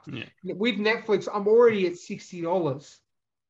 And that doesn't even include, that's almost as much as I pay for my internet service. Yeah. And then you've got Prime. Prime is okay because it pays for itself with delivery. Prime with the shipping pays for itself. That makes because I get my 4Ks from Amazon. They're here the next day. And even if I get one 4K a month for $50, it's paying for itself. So I will always have Prime. There's no issues there. But then you're getting all these other ones that are popping up, you've got reality TV. Like, as a gay man, I like my drama and my reality TV. So there's another subscription I have to have, which is $6 a month. You know what I mean? It just now Stargate. That's another $8.99 I'm paying a month on top of Prime because I want to watch Stargate because it's almost impossible to download. If only you watch TV like I did and go, okay, I'm going to concentrate on this show, and then you could have to switch between the, But then, in saying that, it's all about. Then I've got to remember, okay, what's my login for this, and this, and how much? It's too much. Whereas I've actually cut. I don't have Disney Plus anymore. There's nothing on Disney Plus to that. Honestly, I've got all the Marvel movies on 4K. Yep. I've got all the Star Wars movies and except for Last Jedi in Blu-ray. Like I've got everything that I want to. I've got I can acquire Mandalorian as they come out with the new stores that I have become available to. So there's really no major need for me to have Disney Plus. And that started off at $6.99. It's now $13.99 a month. Yeah, you know what I mean? And I will agree on Disney Plus is even the shows we do get are shit. Like sorry, apart from Mandalorian, which was great. Look, some people like Andor, which I look, it's fine. I haven't watched it yet because I'm, as Jamie mentioned a couple of weeks ago, all Star Wars out. Yeah, but even with the Marvel series, they're all terrible. Like, let's be honest. Like, let's have a real good look at ourselves and say, realistically, if any of those Marvel series weren't made, would we be fine with that? And the answer is yeah. Like, there's literally nothing there that's like, oh yeah, it had to have that. Yeah. Yeah, in terms of 100%. TV shows for Marvel and quality, there's nothing that I've jumped out and said I have to have. The Marvel Netflix shows I own on Blu-ray. Yeah. You know what I mean? Like there's nothing that I have to have that I can't just acquire and watch it that way. Yeah, exactly. Well, speaking of rubbish stuff, have you guys heard of the Razzies Awards? Ah, yes, the reverse Oscars, as I call them. Oh, yeah, it's our topic. It actually, topic. Hey, I was trying to do a smooth segue there, but you're like, oh yeah. Well, apparently, how many hours, Jamie, are we into the podcast before we bring up the topic? An hour and 20 or something. I don't know. Shit. Depends how much I edit out. Well, last week went almost 2 hours. Yeah. I noticed that when I downloaded it. So yes. So apparently the Razzies started in before we were born. Maybe when Ryan was born, 1981. Yeah, no, I'm not that old. Thank you. 1982 is me. So, were you crying back then, Ryan? Was that what started the Because I was a baby? Yeah, possibly. yeah. But I figured, because the awards are out in March this year, and they just announced the nominations. So some of them I know, some of them I don't. So I'm just gonna, have a read. If there's any that we recognise, we can have a bit of a chat. Let's go worst picture first. Okay, 43rd annual Golden Raspberry nominations for worst picture. There is Blonde, which apparently is a Marilyn Monroe. Yeah, I haven't watched it because I've heard that it's horrible. Disney's Pinocchio. Correct, agree. Terrible. Yeah, never. I still haven't watched that. Good Morning, spelt M-O-U-R. The other. Actually, I haven't heard of that. King's Daughter, which apparently like some fantasy about a mermaid or something. Okay. And the other one that we do know, Morbius, is on the list. 100% agree on that too. See, I enjoyed it. It's not something I'd run out and watch again. And I'm gonna say it's because Matt Smith. Oh, 100% it is. Yeah, he carried that. And Matt Smith carries a lot of things. Yeah. And look, to be honest, I don't mind Jared Leto as an actor. Like, obviously, he's hit and miss. Like in what he does. No, but I think he's a fine actor. And he did, like, to me. I didn't even think he was that bad in Morbius. No, well, because here's the thing. To me, it felt like the Spider-Man cartoon arc. Yeah, 100%. Look, I don't regret watching it. I didn't, like you said, I didn't rush out to see it. Well, look, we didn't see it in the cinema. We acquired it. And watched it that way. Yeah, but honestly, it was an okay movie with great performances. But again, the story was a bit, hey, how you going? Yeah. Okay, now for worst actor. Yep. So I'll skip. Colson Baker in AKA Machine Gun Kelly in Good Morning. He's a weird dude. Yeah, Pete Davidson for Marmaduke. Tom Hanks for Geppetto. I have heard that people I have are heard not mixed fan of his opinions work, on which- that. Yep. Yeah. Jared Leto in Morbius. Mhm. And here's one that may hurt your feelings, Ryan. Sylvester Stallone in Samaritan. See again. I enjoyed that rip-off of Christopher Park's original story. You know what? I enjoyed that. It was a really good movie. But at the same time, I'm sitting there going, this all seems oddly familiar. Two brothers, one called the Samaritan, and I'm like, hold on. I'm pretty sure Chris has written this 5 to 6 years ago. Yeah, I did it ages ago, so that there's a little bit of like, Chris, people don't understand Sylvester Stallone's acting. He's a 70-year-old man. True. I just finished watching Tulsa King on Paramount Plus. It is fantastic. He is amazing in it. Like his action. He's for a 73-year-old man. Yeah. To still be doing movies like that involve a lot of work. And yeah, look, I was 100% disagree with it. Chris, look, if you can find the notes or wherever you wrote down that story, because by Australian law, all we have to do is write it down and it's got a date stamp on it. It's about and then you can sue. Two brothers. Because I'm pretty sure that the brother wasn't called Captain Awesome, Dr. Awesome, but I'm pretty sure he created a character called the Samaritan. I'm pretty sure, like in our podcast that we did before, that's out there and dated. So I'm pretty sure that's out there. And Ryan, please don't defend when we could get money for Chris suing Sylvester Stallone. No, that's fine. Anything that gets you money. No, you will not claim Sylvester Stallone as your new Dwayne Rock the Johnson replacement. Look, I grew up on Rocky and Rambo, and so he's always going to have a soft spot in my heart. Look, he's a fine actor, but you're right. He's old. He's 73. Like, I couldn't believe it when I found out he was 73 when he did Tulsa King. He still looks mid-60s. And he did really well. I really enjoyed that show. Well, there you go. So, moving on to worst actress, Bryce Dallas Howard for Jurassic Park Dominion. No. Brie Larson, Captain Marvel. No, well, this is for 2022. Oh, yeah. Okay, fair enough. We can't go back that far. Diane Keaton, Mac and Rita, Kaya Scudetto for King's Daughter, Alicia Silverstone for The Requiem. All these movies. So I've watched that. No, it's a shark movie. Yep. I have actually watched that. Yep. She did not shark do movies well at all.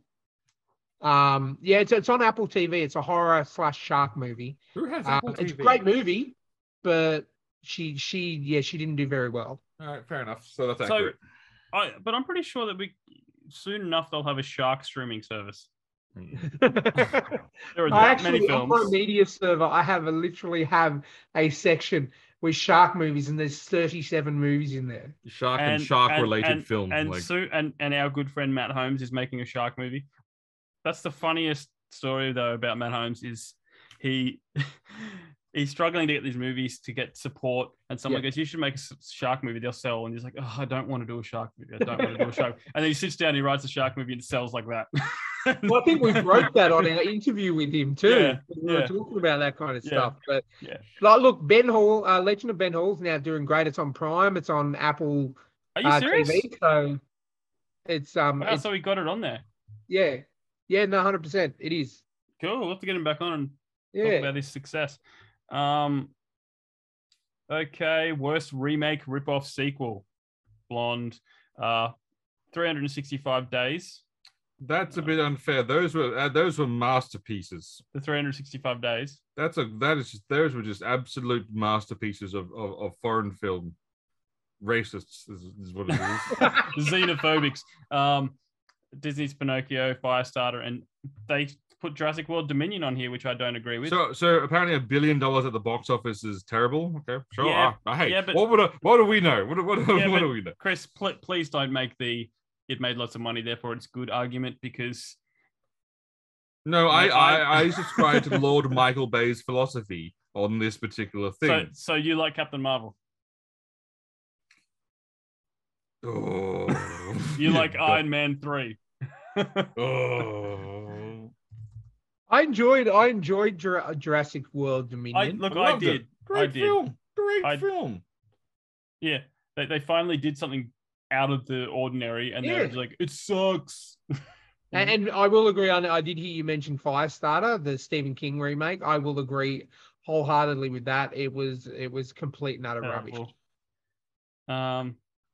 All right, look, I'm going to skip over a few. There's like a supporting actor, Tom Hanks, worst supporting actor, Tom Hanks. Yeah, he got bagged out for Elvis too. They didn't like him in Elvis.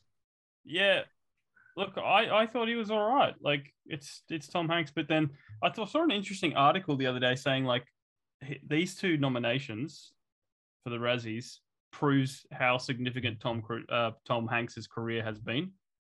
Mm-hmm. Oh, definitely. To go that long in your career before someone goes, "You suck," you know, like nothing before. I think we can all agree Tom Hanks's best musical movie is That Thing You Do. 100%. That was his directorial debut. Yeah, that's a film I could watch at least once a year.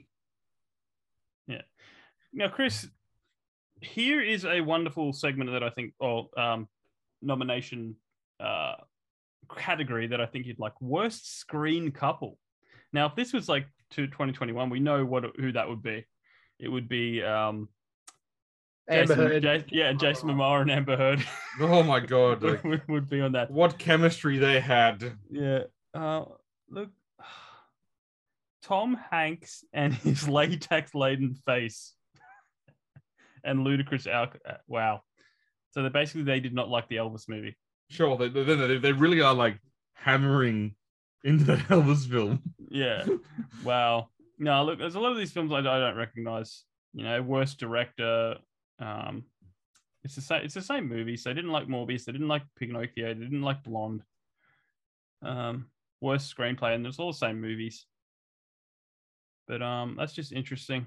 They're really. I think it's safe to say we're not getting a Morbius sequel. No, even though it would have been cool with the end credits. Sony's in a weird spot with that, aren't they? With their Spider-Man, Spider-Man. Peter Spider-Man. Peter Spider-Man and Attorney at Law. God, Pete Spider-Man. Attorney at Law. Yeah. Look, I think because we've got the Craven movie coming out this year.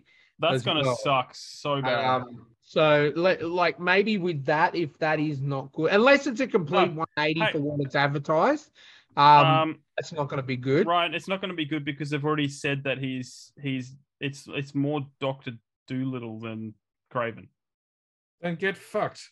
He doesn't hunt the animals. He loves the animals. Then go suck a giant bag of dicks. That came from the actor that played Craven. Look, I think it's going to be. I think it's a wait and see, because if that's all, that's not a wait and see. That's not a wait and see. Yeah, that's a straight. If it's suddenly, I love the animals, not like I've hunted all the animals. I need to find the perfect prey. Yeah. I've mastered everything. I've killed everything. Ooh, dude has spider powers. In the comics, in the last 10 years after Craven's last hunt, he does. He's moved on in prey. He's now hunting humans. But that was the whole thing. Is like he's hunted all the animals, and now he needs something that's challenging. So he's now hunting the metahumans. Yeah. That makes sense to me, but he still has to have hunted the animals to get to that point to see I fought everything dangerous on the planet. 100%. Now need to fight these people with amazing powers. I think in the ridiculous time that we live in at the moment with cancel culture and everything, we were never going to get that. No, we could get it because it would make so much money. It would piss off the tiny little proportion of people out there that are and he's the villain. Yes. Why are we trying to make the villain like?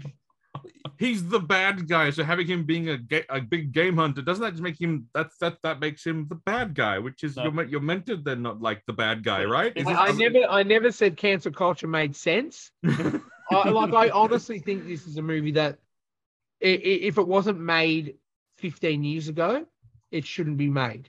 Yeah.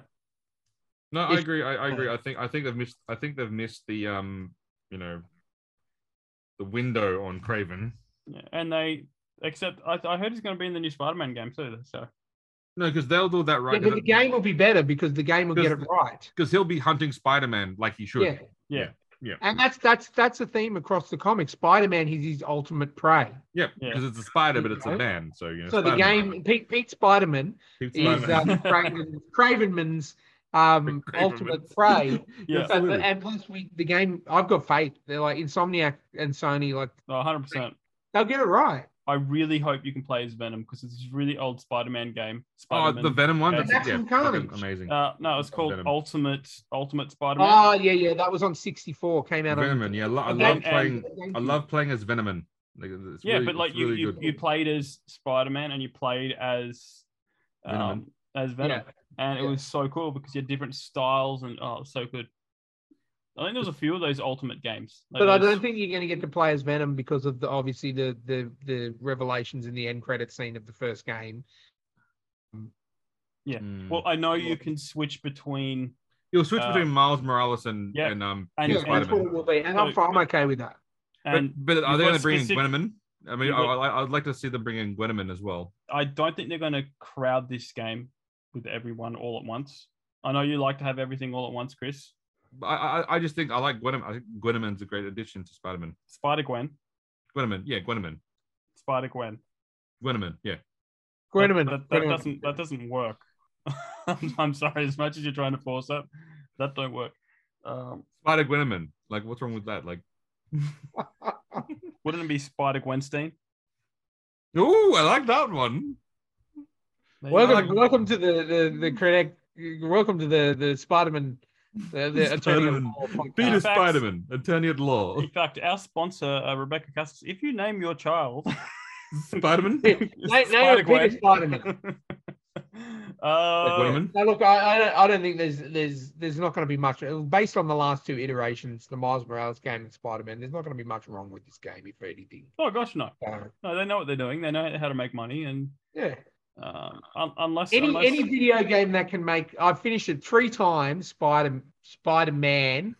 Any game that can make me cry 3 times at the exact same spot each time I've played it is they're doing it right. Any game that sees the combat from Arkham and go, let's just do that, but better, and try to see how long we could, let's just do that, but then change a little few things, because you know what. That combat is still one of the best. Like, that's one of the best fighting. That's one of my favorite games in terms of just overall just fighting. Yeah.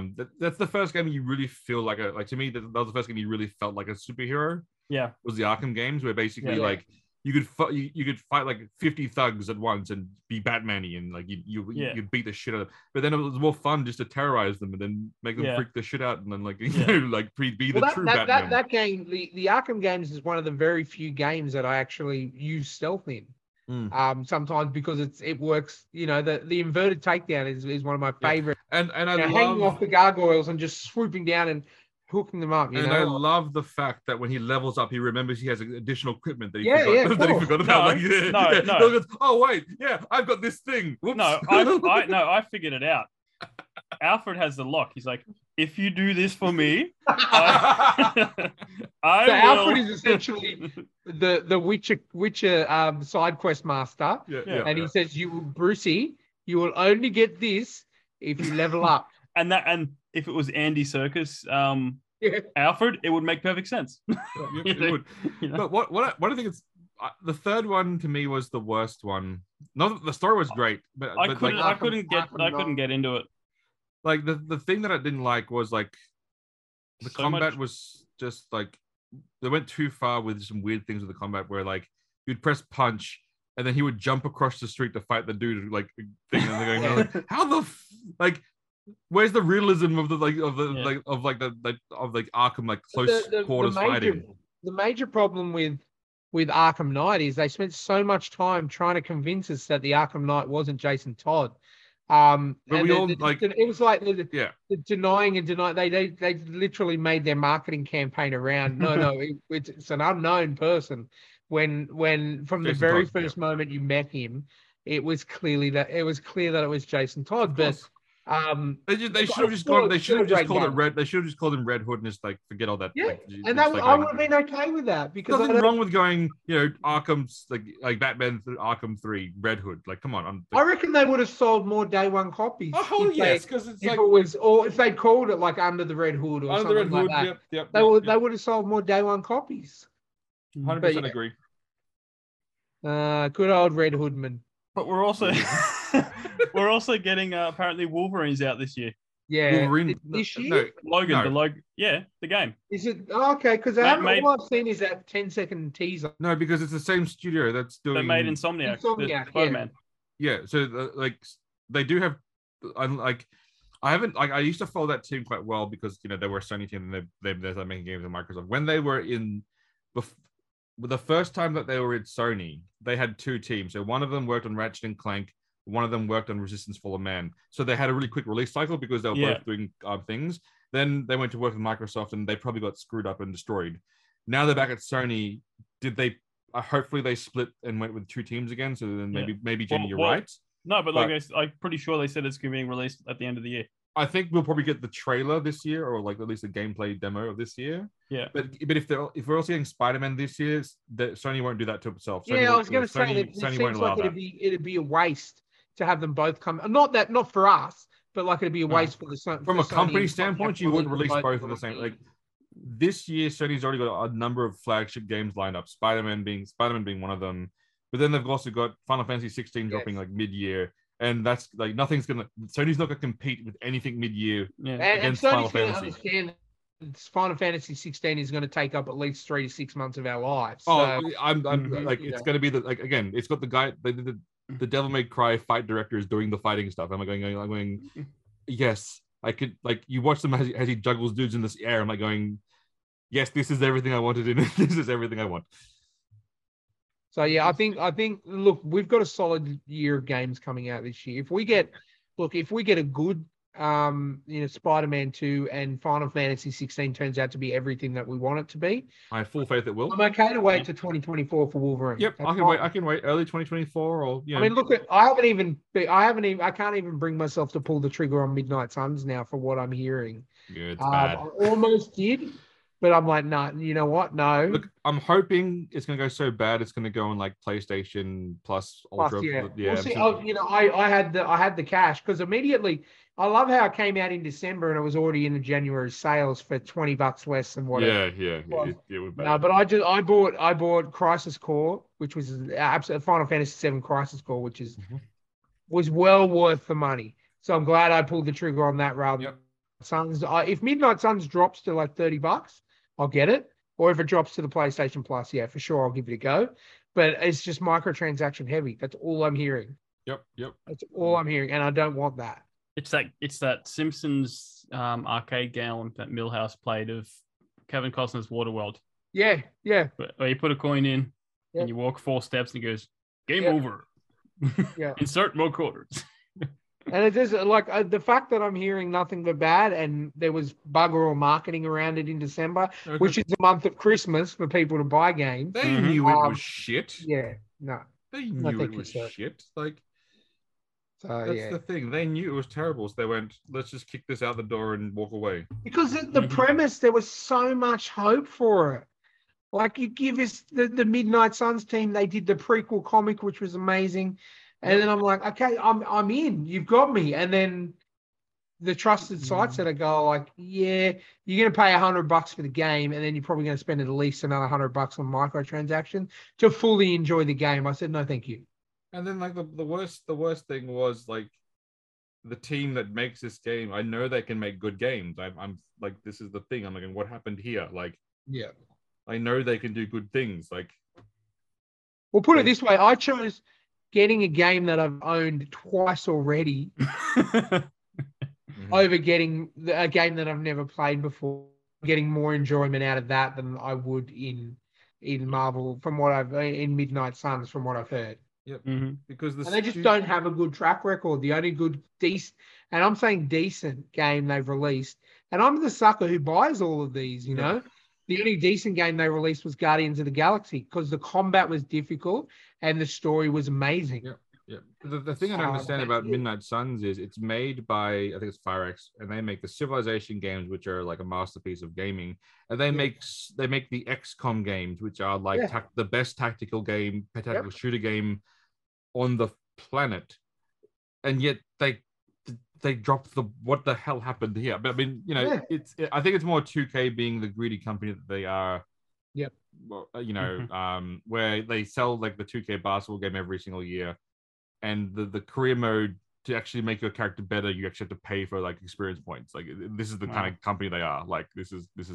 They don't understand that there's not like 75% of the gaming world out there are grinders, and I would happily spend 2 hours just encounters building up my characters than spend $1. Yeah, no, they don't want those ones. You know, sometimes I miss the days where you turn your console on or put your cartridge on, turn the console on, and that you had your game.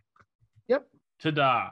You know, I have a little console connected to my computer to my Samsung Curve monitor in my office that has millions of games on there that you can read.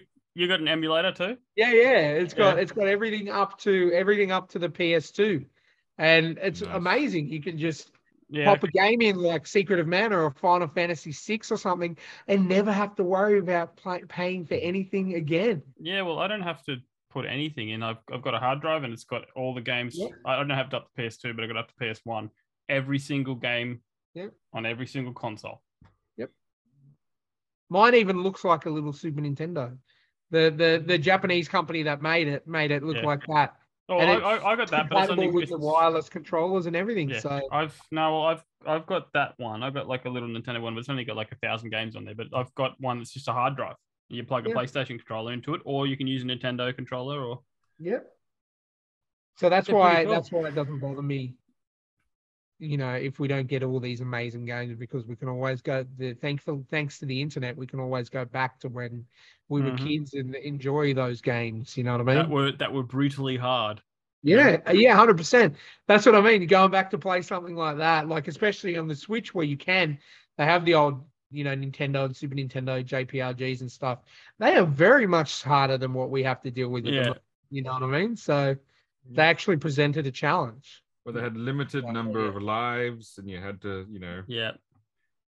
And it's not like it's Uncharted where like Nathan Drake is the world's greatest artist, and so he can just basically draw these amazing maps and pictures. You don't know that. He could have been doing that since he was a kid. You know? I mean, he just saw the artifact, and then like you open his book and it's got like this amazing like detailed drawing. I'm going, damn, you're a good son. Everyone has a hobby, Chris. Everyone has a hobby. I know. Look again. I'm sure you're good at crocheting, Chris. No, but I mean, you know, my one regret in that Uncharted 4 game is what? I would sword fight. Well, yes, the fact that they changed the sword fight scene to be just because they wanted it to be a surprise instead of having that be an awesome payoff. But that's a separate other problem. Is I would love in the opening part of Uncharted 4 where his brother comes ask him. There should have been an option for no. And then the game should have then just been like 6 hours of like Nathan Drake and his wife just doing like normal shit, like, you know, going to work, play like shopping, and like just basically just like just like the most boring, like just the normal like going on like a weird like couple's friends date with the neighbors and sitting awkwardly across a table trying to make like, you know, conversation. I would dig. So that you mean shit. Well, I think it was like the first Matrix game, and you go through the office and Morpheus sits down and he's like, you take the red pill or the blue pill, and if you take the wrong pill, then it goes game over. or the Far Cry game where it's like where the guy's like you return, like you go back to your home kingdom, and the guy's like, oh, just wait here. And if you actually wait there for a few hours, the guy comes back, and then he takes the items from you, shakes your hand, and the game ends. That's basically how like it's awesome. Isn't that like there's like some zombie game, massive zombie game, but apparently like you're trapped in a mall or something. But apparently you can finish the game by hiding in a locker, and it just time plays out. Oh yeah. See, again, maybe if they do another Uncharted game, you'd want to see that. Nah, they said they're not doing it. They're done with it. Imagine that Uncharted 5, Drake's mortgage, and then it's basically. Nathan Drake was giving up, and then he bought a house in New York City. But like in 2022. He can't afford the mortgage payment, so now. Well, he couldn't afford to live in New York. But Chris, would you play this game like it's like it's almost you have this tension like something's about to happen, but then it doesn't. Like someone walks down the street looking at you funny, and you're like, oh, something's gonna nah. Like make it sound, make it feels like it's gonna happen, then nothing happens, and then it's basically just like, Even with the music too, just encounter music or something. Like we go to a shopping center, put some encounter music, and you see like some shady people, but then just nothing happens, and just go inside. Like he puts his ATM card in, and someone looking over his shoulder. She gives him a list. And you have to go around the shopping center and like find the exact items and the exact prices. And then you get approached by of views as you're walking with your shop, and they're like, "Hey, Mister, you dropped your wallet." Exactly. So basically, it's almost like that Heavy Rain game, but nothing bad happens. Yeah, basically, yeah. Look again. I know that there'll be many people that will think this. Why? Like there'll be many people saying, "Why they've made this game?" They're going, "Shut up." Like the game would be awesome. It'd be the biggest bluff ever. I know, they should do it just as a laugh, just like going, spend the $50 million plus it would take you to make this game, and this going. I don't even think it would take that much. Like right now, available like at E3, just like right now, available right now for free. Hey, look, Drake's like Uncharted 5. Go download it now and just watch people like get annoyed. If you've got Farming Simulator or Goat Simulator, why can't we have a Nathan Drake Retired Simulator? That's what I'm saying. I think there's a huge potential of this particular game where he's just like doing his normal life crap, and then because he's got a daughter as well. Like she could come home and he could check her homework, and then basically go through her, talk about career prospects, and then like looking through like, and then the bet like the height of the goal of the game is to get her into like Harvard or Dartmouth or something school. Then if you go to you go to campus tours, and then you have to like keep a track on her but you don't want her to become like a nerd, so you make sure she has friends, and so you have to make sure that you're still a cool dad, just to annoy people even more. You have her go off and be the new Nathan Drake adventurer, but you don't get to play any of that. Oh, you can see it come like she just comes back with this random item, and then starts explaining like this whole amazing adventure that she's been on. But she won't show it to you.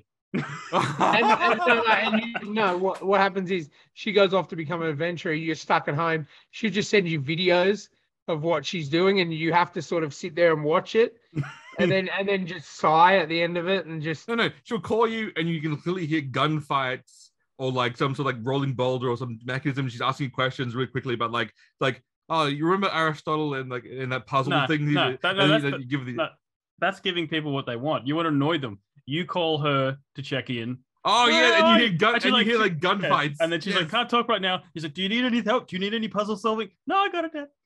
Can't help right now. Where are you? Oh, just out with friends. You hear this like, "Gush, yeah, niet." It's like Russian friends. Yeah, we're just in Little Russia. It's fine. Like yes. It's a Russian club. I think that should be the title of this episode: Uncharted 5, Drake's Mortgage. Drake's Mortgage. You know what? and people will have to listen to an hour and 50 minutes to get to it. Again, I would play this game, and I think it's important that this game comes out to teach like kids about mortgages. I think it's good educational. No, you're not allowed to play it, Chris. Conflict of interest. And most people actually learnt all about the stock exchange from Grand Theft Auto 5. There you go. Yeah, there you That's, go. And not in school. So, 100%, I believe. Yeah. All right. Uncharted 5, Drake's Mortgage. Let's get. Well, it's been a long episode. Jamie, where can they reach you if they want to continue on and hear amazing things about things? If you have an idea for game franchises spin-offs, maybe there's a God of War 5 farm simulator or something. If you've got stories, send them to thetrueandthefictional@gmail.com. If you're an author or a filmmaker or a storyteller and you want to come on and have a chat on mine and Ryan's spin-off show, Story Chat. It's the Stargate Atlantis to the main show. Yes, it is. It's a little more. That means 5 good seasons of interviews, and then we just start going downhill with the budget cuts. Yeah. Or then we'll start bringing Chris over because his contract is run My out. contract expires for the main show. We'll bring Chris over from the main show, and he has to do different voices to pretend to be different authors. Yeah. So there you go. Yeah. But yeah, send us an email to thetrueandthefictional@gmail.com. Reach out on Instagram, stories_podcast. They're the main places that you can contact us. And don't forget to check out Rebecca Castles and the Rising Dawn series on Amazon. And we congratulate her on her new baby that's coming. Is that like you've been saying that a lot this Will episode? it be a boy? Will it be a girl? Is that information she she wants out there? Well, she posted it on Facebook and said, Yeah.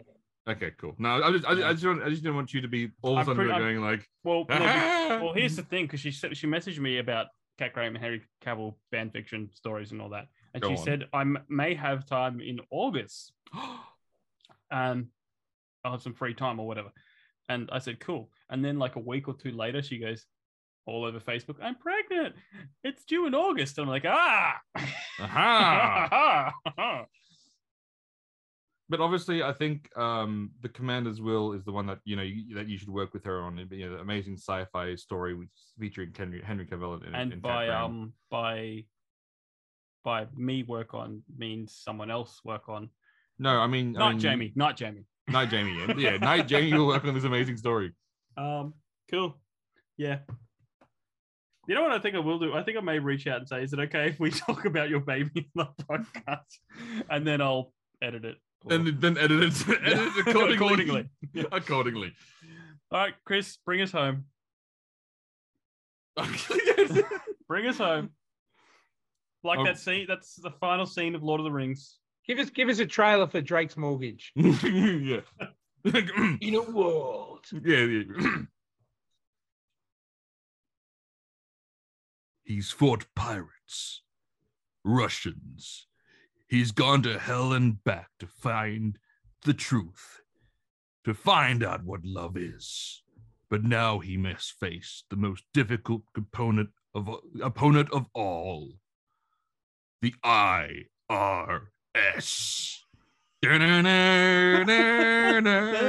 I'm telling you, Drake, you don't have the permits for this housing construct. We need to go to City Hall. And with that, we bid you adieu.